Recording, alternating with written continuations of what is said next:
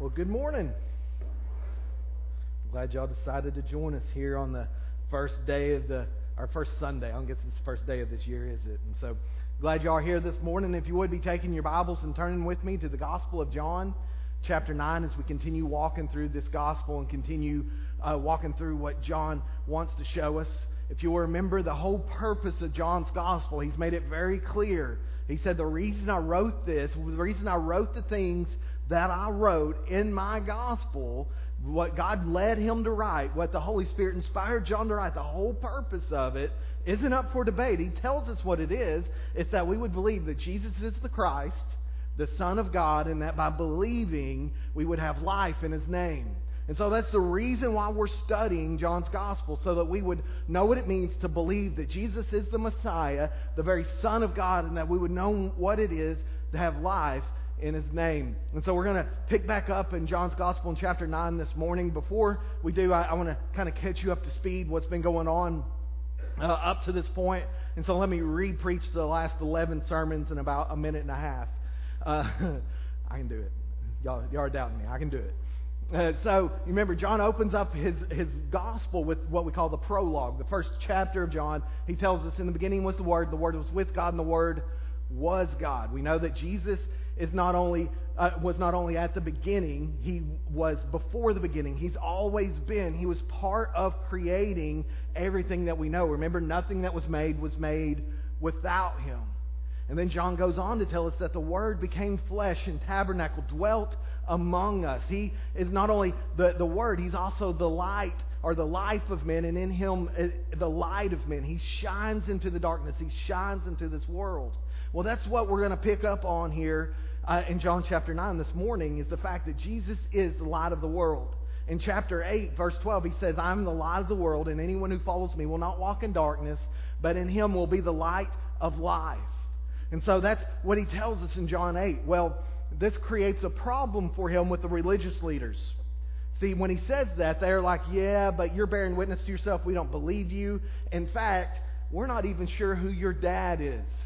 Remember, Jesus was born of a virgin, right? And so this stigma follows Him his whole life with the religious elite, that Mary stepped out on Joseph. We're not even sure who Jesus' dad is. We don't even know who your dad is. Well, Jesus, He's really good at comebacks. And so He looks at them and He says, yeah, but I know who your dad is. Satan. And so he says to them, you will have the truth will set you free. And they're like, yeah, but we're children of Abraham. We've never been in bondage to anyone. We've never been in slavery to anyone. And He's like, yeah, you have been. You're in slavery to sin because your father is the devil, the father of lies. So you can imagine this going back and forth. And they're like, and then He goes on and He says, in fact, Abraham rejoiced to see my day. And they said, how did you know Abraham? You're not even 50 years old yet, my man. How are you knowing who Abraham is? And He says, before Abraham was, I am. Sort of drops the mic on him and says, yeah, I am. Remember how God reveals Himself to Moses. Moses says, what will I call you? Who will I say sent me? And He says, tell him I am that I am sent you. He reveals His name to Moses. I am Yahweh. I am. I am the self-sufficient one, the all-powerful one, the all-eternal one. Jesus says, that's who I am.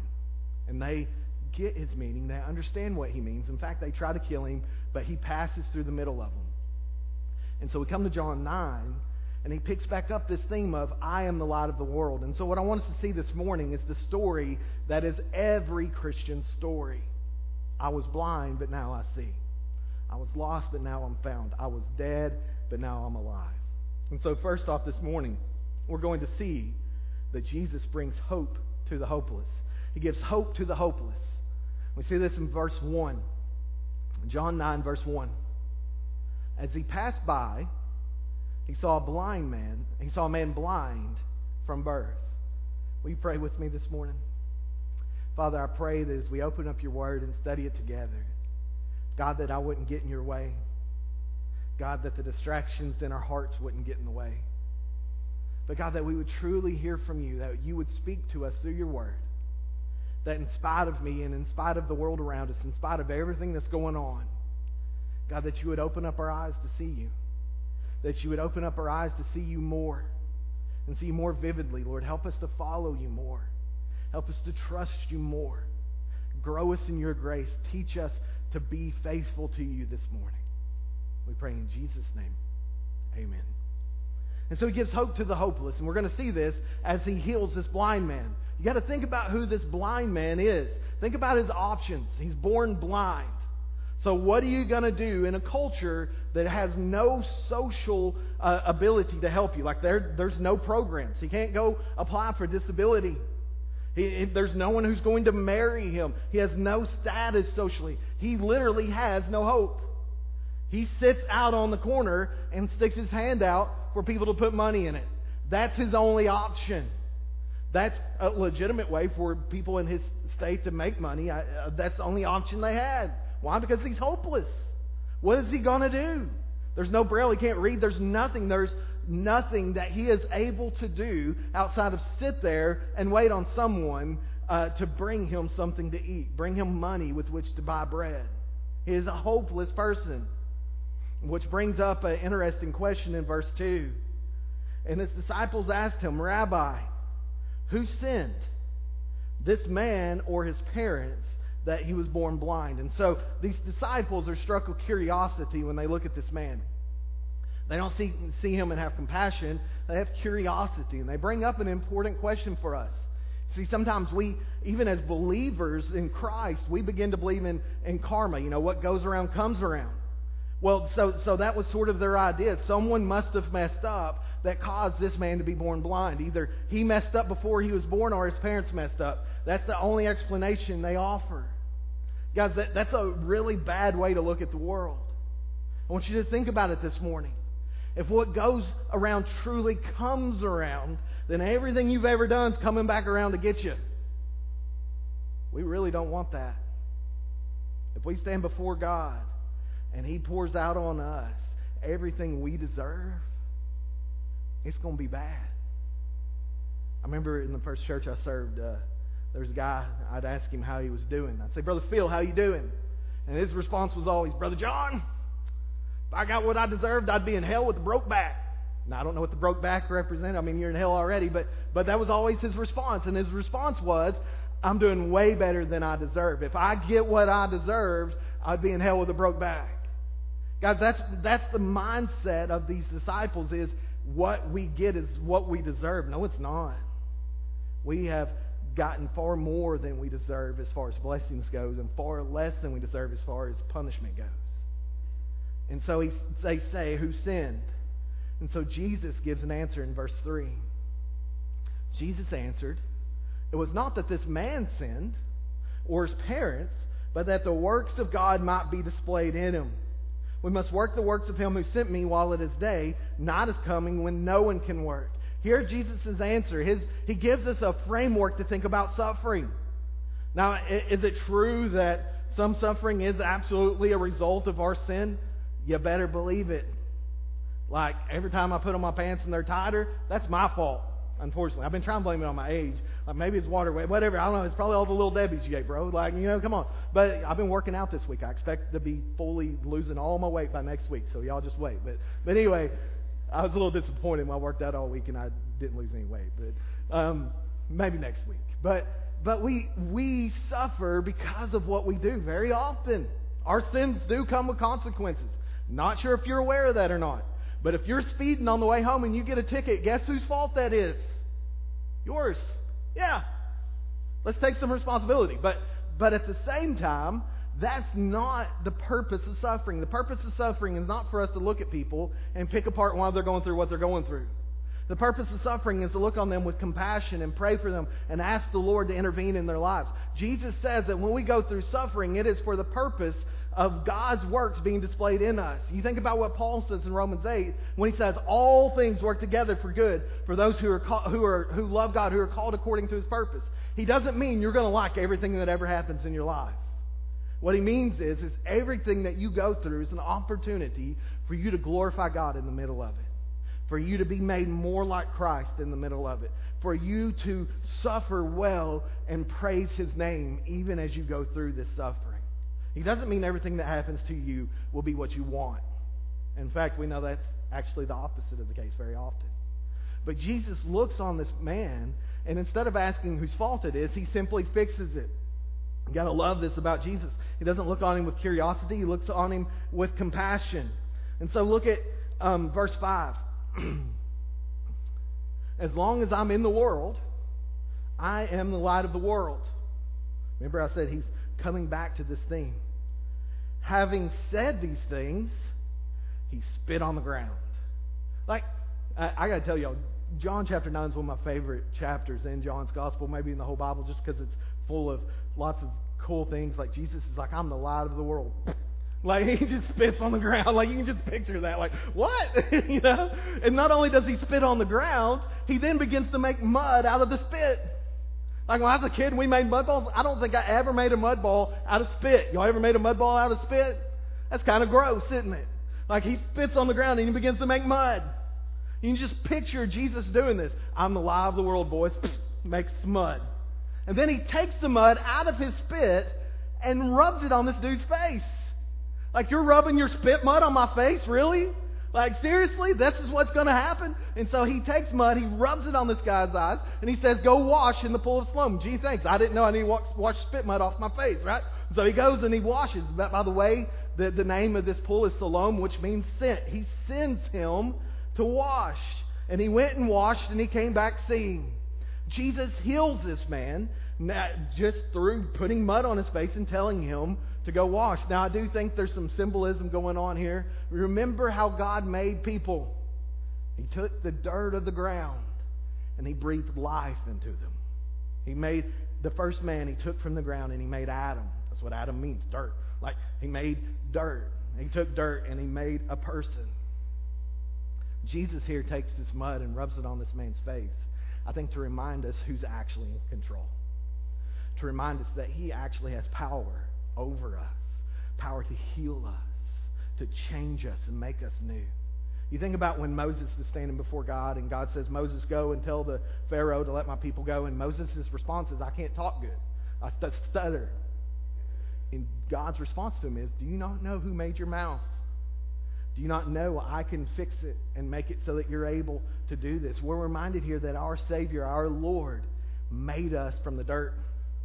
And he can transform us, which is what he does with this man. He comes back seeing. And then look at verse 8. We see Jesus' power is so great. His power is so great that after he gets a hold of us, we're barely recognizable. Look at verse 8. The neighbors and those who had seen him before as a beggar were saying, is this not the man who used to sit and beg? Some said, it is he. Others said, no, but he is like him. He kept saying, I am the man. And so the question here, is this really the guy? Well, he kind of resembles him. Maybe he's his cousin. Y'all know my cousin Justin that comes sometimes and we look like brothers, you know. Like, maybe he's his cousin. He kind of looks the same, but he can't be the same. He was blind. That guy who used to sit over there begging, he was blind. This can't be the same guy. They are so blown away by the power of God at work in this man's life, they have to assume he's a different guy. This is one of the coolest things about salvation, guys. Jesus takes us and he transforms us into who he wants us to be.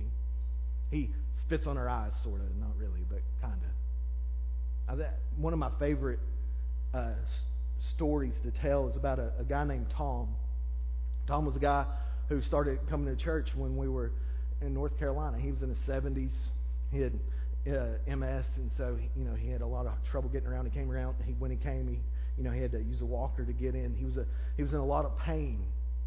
And I remember he started coming because he had rented an apartment from one of the people who came to our church, and so they invited him, and so Tom started coming.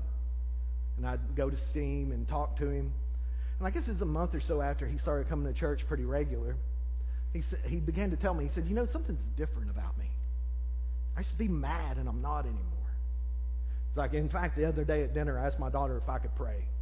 He's like, I haven't ever done that before. He didn't live with his daughter, but his daughter saw him often. And his daughter actually knew one of the ladies in our church. They were nurses together. I think that's how he ended up getting an apartment. But anyway, his daughter told this woman who came to our church, she said, my dad's not the same man. He used to be so angry. He used to be so mean. he's full of joy. I don't get it. I went and Tom said, hey, can I have a Bible? He didn't even have his own Bible. Then we started talking about, he didn't even know how to express the fact that Christ had come into his heart and how he had asked him to save him. He didn't even know how to talk about that. When I started talking to him about baptism, he's like, what's that? What do you mean you're going to dunk me in water in the middle of the church? How are you going to do that? Like he'd never seen any of this, but God completely transformed Tom's life. And guys, that's no different than any one of us. We were blind, and now we see. We were lost, and now we're found. We were dead, but now we're alive. I remember before I moved to go to seminary in Memphis, I was working at Pac Plaza pawn shop here in town. This has been a long time ago. I don't remember what year it was, but as I was getting ready to go, a guy that I used to run around with came in there. And he's like, hey, what are you up to, man? And I was like, oh, I'm getting ready to go to school. I'm going to be a Baptist preacher. This dude laughed in my face. He's like, that's what he did. You get a picture. Because I wasn't always, this well dressed and such. I was a pretty rough guy. And this guy knew I was a rough guy because we used to do a lot of rough stuff together. It'd been about a year since I'd seen him. And he laughed until he realized I was serious, and then he left pretty quickly after that. But he did not have a category for someone who was one way and now is totally different. Guys, Christ changes us to the point that sometimes we're barely recognizable. These people don't even understand. They're trying to explain it away. Surely this isn't the same guy. Look at verse 10. They said to him, then how were your eyes opened? If you're the man who was blind, how are your eyes opened? He answered, the man called Jesus made mud and anointed my eyes and said to me, go to Siloam and wash. So I went and washed and received my sight. I love this guy. They're like, how did you get your eyes open? He's like, he put mud on my eyes, told me to wash them, I did, and now I can see. He's matter of fact, right? Totally opposite of most of our news organizations today. They sensationalize everything. And he's like, I don't know. Dude put mud on my eyes, I washed it, now I can see. I don't know what to tell you. Verse 12 is hilarious as well. They said to him, where is he? He said, I don't know, I was blind. Right? What did he look like? I don't know, I was blind. Like I couldn't see. Now I can see. But we see this picture here of this guy's life being completely and utterly transformed. And we're going to see it more as he continues to learn more of Christ. And the same thing is true in our own life, guys. We're no different than the blind beggar on the side of the road. We are hopeless to change our condition. Jeremiah tells us that the leopard would have a better shot at changing the spots on his back than we would of changing our ways who are used to doing sin. We are hopelessly lost before an eternally holy God, and we are headed for destruction. But God, who is rich in mercy, sent the light of the world into the world to redeem us and save us and transform us and give us our sight. And so we see how confusing this is for everyone else. Second point this morning is Jesus bewilders the blind. He bewilders the blind. Me and Jonathan were discussing alliteration this week. I'm on an alliteration kick for whatever reason. It's like, is it bewilders the blind or offends the obstinate or stumps the stubborn? Well, however you want to put it, the people who refuse to believe won't believe. They're going to be confused by what's going on, because they cannot see Jesus for who He is. There's something blocking their sight. I think I've shared with you before that when we lived in North Carolina, we experienced a plague. It was a terrible plague. Like over there, they have mosquitoes. They're not that, well, at least where we lived, they weren't that big. They didn't have any chiggers, which was amazing. But they had a plague of what I call devil bugs. Gnats. I hate gnats with a passion. Nothing I hate worse than gnats. And for whatever reason, they love me. I don't know if it's the shininess of the head or my sweet disposition, what it is, but like me and Crystal, we would take walks with the kids down the sidewalk, and no lie, there'd be no gnats around Crystal, but I'd have a swarm like the dude on Charlie Brown with his cloud above his head. She's laughing still at me. My wife would laugh in my face. She would just bust up laughing and point her finger in my face and be like, ha ha ha, that sort of laugh. And I mean, they would be all over me. But one night we were playing with the kids outside. I was running around, and a gnat flew in my eye. I'm telling you, they hated me. It flew in my eye. And instead of, being smart about it, I smashed it in my eye. Well, you want to talk about pain. That was painful. I was on the ground. I was squirming around. I mean, it was bad. Crystal was like, let me get that gnat out. I'm like, no. You stay over there. Get away from me. Get away. And finally, I manned up and laid down, and she poured some stuff in my eye, and it came out. But man, it hurt. I couldn't see anything. I couldn't think. I couldn't function. I just wanted everybody to leave me alone because of this shooting pain in my eye from this little bitty gnat.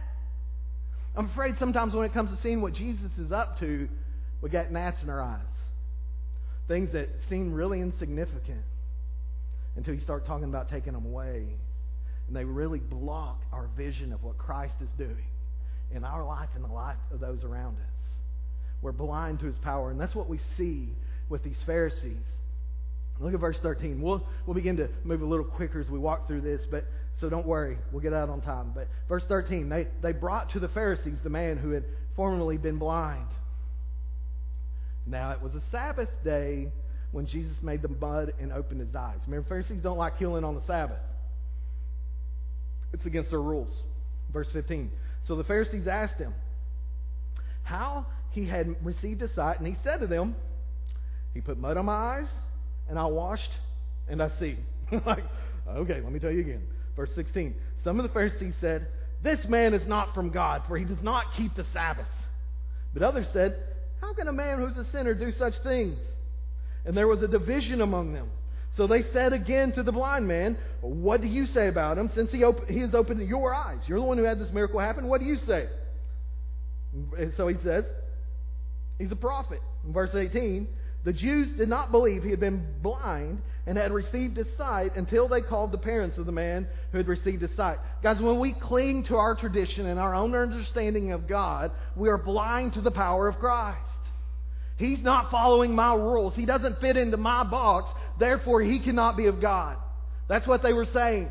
They spent all of their time sitting around debating whether or not you should do this or that on a Sabbath. They spent all their time wondering how far they could walk on a Sabbath. They spent all their time trying to make sure everybody fit into their little bitty categories that they had set up, along with all their traditions and all their rules. And Jesus comes along and He blows the whole thing up. And they are going nuts. They hate Jesus. They've already decided they're going to kill Him, and they're trying to figure out a way to do it. And so since this man's born blind and he's healed on the Sabbath, they say he can't be of God because He healed him on the Sabbath. In fact, we don't even believe He was ever born to begin with.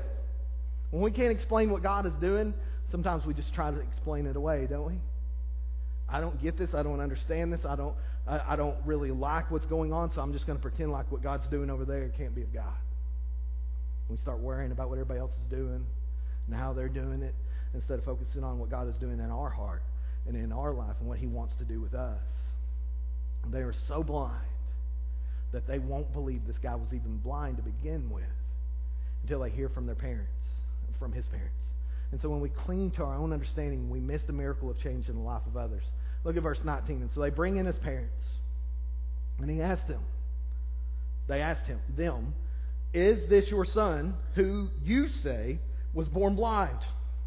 How then does he now see? This dude's in trouble for being healed, right? I mean, it's hilarious when you think about it. Verse 20. His parents answered, We know that this is our son, and that he was born blind, but how he now sees we do not know. Nor do we know who opened his eyes. Ask him, he's of age, he will speak for himself. In other words, not our problem. We don't want to deal with this. His parents said these things because they feared the Jews, for the Jews had already agreed that if anyone should confess Jesus to be Christ, he was to be put out of the synagogue. Therefore, his parents said, He is of age. Ask him. Think about this circus that's going on. Guys, they are so afraid what people think about them, they are embarrassed by the fact Jesus has healed their son who had always been blind.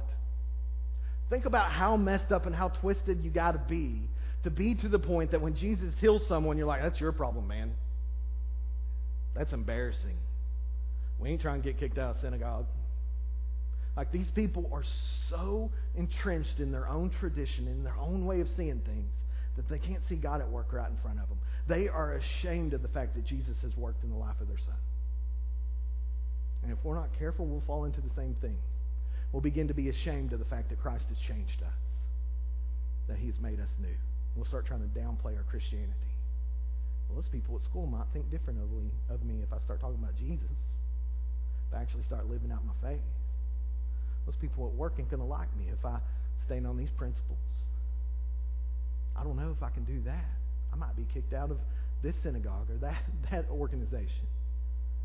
Don't let social pressure make you blind to what Christ is doing in your life and the life of the people around you. Don't try to explain it away and distance yourself. How sad is this? Instead, do what this guy does. Look at verse 24. Sorry, verse 24. So for the second time, they, being the Pharisees, called the man who had been blind and said to him, "Give glory to God. We know that this man is a sinner." So they will not accept what they've been told. They are totally and completely stubborn, obstinate. They refuse to see the truth. Verse 25. He answered, "Whether he's a sinner, I do not know. One thing I do know, that though I was blind, now I see." He doesn't go off into everything he doesn't know. He tells them what he knows. I can't tell you. All I know is I was blind this morning, and this afternoon I'm looking at you. That's all I know, man. Hey, that's our testimony. I was blind and now I see. I don't know how God did this. I just know He did it. Sometimes we get afraid to share the gospel. What if they ask me about Cain's wife? Or what if they, ask me about the hypostatic union or the kenotic theory? Whatever you want to throw out there. What if they ask me all these questions and I don't have the answer? Don't matter. Your testimony is, I was blind and now I see. I'm a great sinner. Christ is a great Savior. That is our story, guys. That's all we have to know. And as we know that, we learn more and more about who He is. And so He bewilders these blind people because they refuse to see the truth. Look at verse 26. They said to Him, "What did He do to you? How did He open your eyes?" He's already told them, right? Verse 27. He answered them, "I have told you already, and you would not listen. Why do you want to hear it again? Do you want to become His disciples?" Now, if you don't know, I sort of like sarcasm a little bit. Tiny bit, right? But so when I read it here, I'm like, man, this dude, I'd love to be friends with him, right? They're like, "How did He do this?" And He's like, "I already told y'all. You need a sign-up sheet. Y'all want to be part of His group? I get you. I'll take care of it. Like, I know Him now." That's sort of what He's doing here. Like, you want to be His disciples too? You want to throw in your lot with us? He's kind of being a smart aleck a little bit. And so I guess that's okay. Who knew? But anyway, no, I'm just kidding. And so He says, do you want to be His disciples too? Look at verse 28. They begin to persecute Him.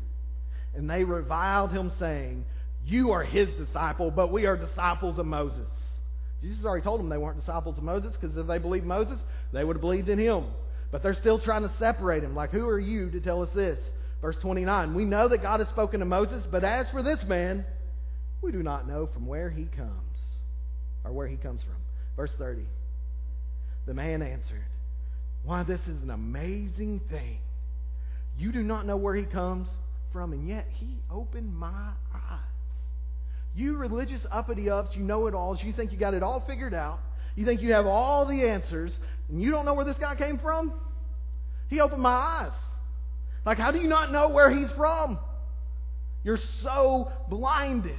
This guy who has no education, no schooling, he's been sitting on the side of the road for his whole life begging, says, "Y'all don't know where he came from? Are you sure?" Look at verse 31. And he goes in to take them to school. "We know that God does not listen to sinners, but if anyone is a worshiper of God and does His will, God listens to him." Check. "Never since the world began has it been heard that anyone opened the eyes of a man born blind." He's like, we've never even heard of this. In fact, if you look at the Old Testament, you don't see it. No one is healed in this way. There's no one else who heals the way that Jesus does. And he says in verse 33, if this man were not from God, he could do nothing. He's like, let me boil it down for you guys, make it real simple so you can understand. I'll even talk slow. Only God can do this stuff. And if this guy wasn't from God, he couldn't do this stuff. It seems pretty simple to me. And guys, the truth is when we get caught up in our own understanding and our own way of looking at things, and we refuse to see the truth that's right in front of our face, the most simple thing will be like, oh, I don't know. What is God up to? What is He calling me to? Even though it's black and white right in front of your face as you read His Word. I don't know. Maybe I should start praying, right? But they refuse to see the truth because they are blind because of their own stubbornness, their own hard hearts. And so, verse 34, look at verse 34 with me if you would. They answered him, you were born in utter sin, and would you teach us? And they cast him out. When you don't have a good argument against someone, what do? You tear down their character. They don't actually go after what the man had said. They go after his character. You were born in utter sin. How are you going to teach us anything? And so instead of receiving this man, they reject him. Instead of rejoicing with him, they reject him. Instead of bringing him in, they banish him. They say, get out of here. We don't want anything else to do with you. And so we see the opposite of this in Jesus. Jesus receives the rejected. He finds the forsaken. He comforts the cast out. I told you I was on an alliteration kick this week. I don't know what the deal is, but he finds the forsaken. He receives the rejected. He comforts the cast out. Look at what he says here in verse 35. Jesus heard that they had cast him out. And having found him, he said, do you believe in the Son of Man?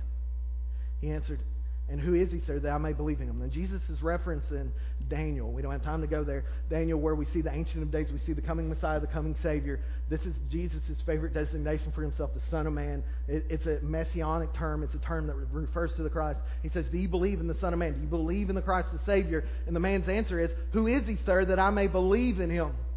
You notice he's teachable. Jesus said to him, you have seen him, and it is he who is speaking to you. He said, Lord, I believe. And he worshipped him.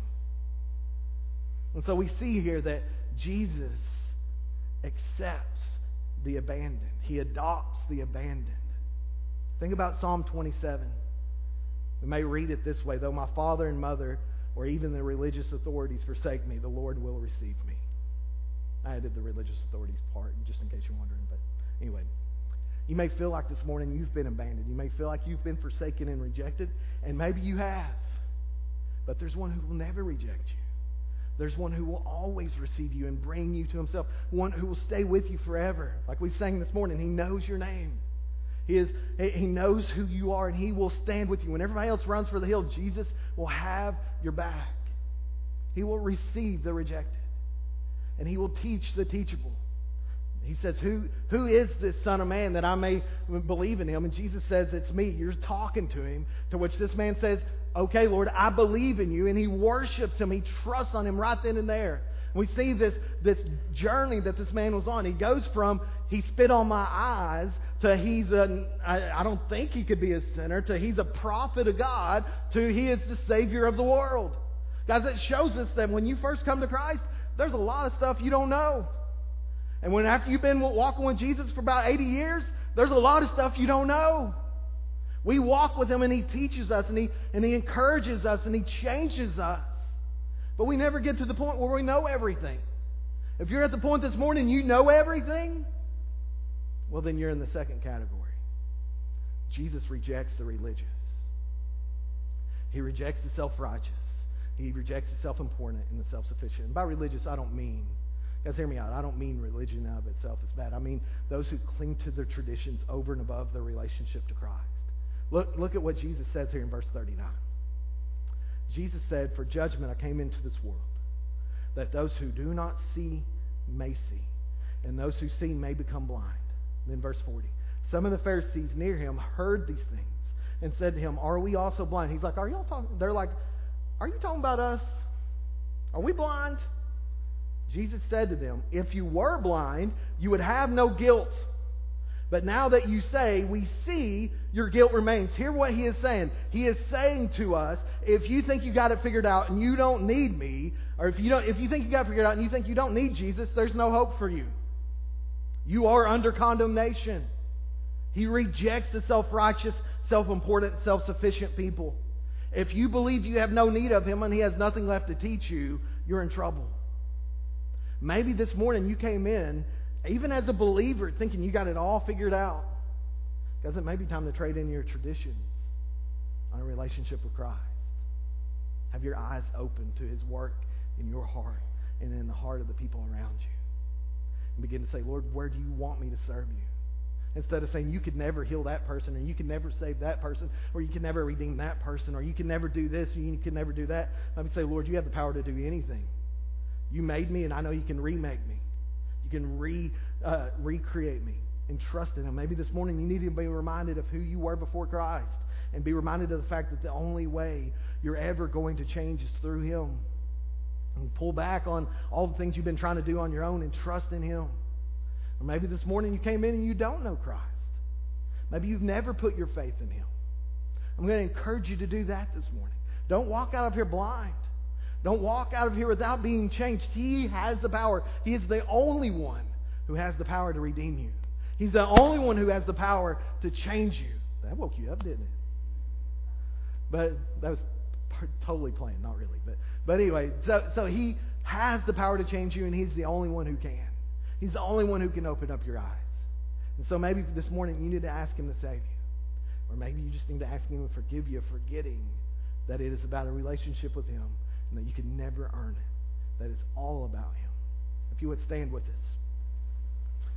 I'm going to pray for us, and after I pray for us, we have a time of invitation. And during that time of invitation, if you would, come forward and let's pray together, and let's do business with the Lord. Let's pray. Father, I thank you. God, I thank you for your word. God, I thank you for the gospel of Jesus this morning. God, I pray that you would work in the hearts and the minds and the lives of the people who are gathered here this morning. God, I pray that we as a church family would continue to grow in our understanding of the gospel and of our sharing of the gospel. Make us compassionate and not curious, God. Make us passionate with our sharing of the gospel. God, make us passionate with our sharing of your love and less passionate about our traditions and our rules. Help us to submit to you this morning and trust on you. God, would you open the eyes of the blind so that we may see? We pray all these things in the name of Jesus. Amen. Would you come as we sing?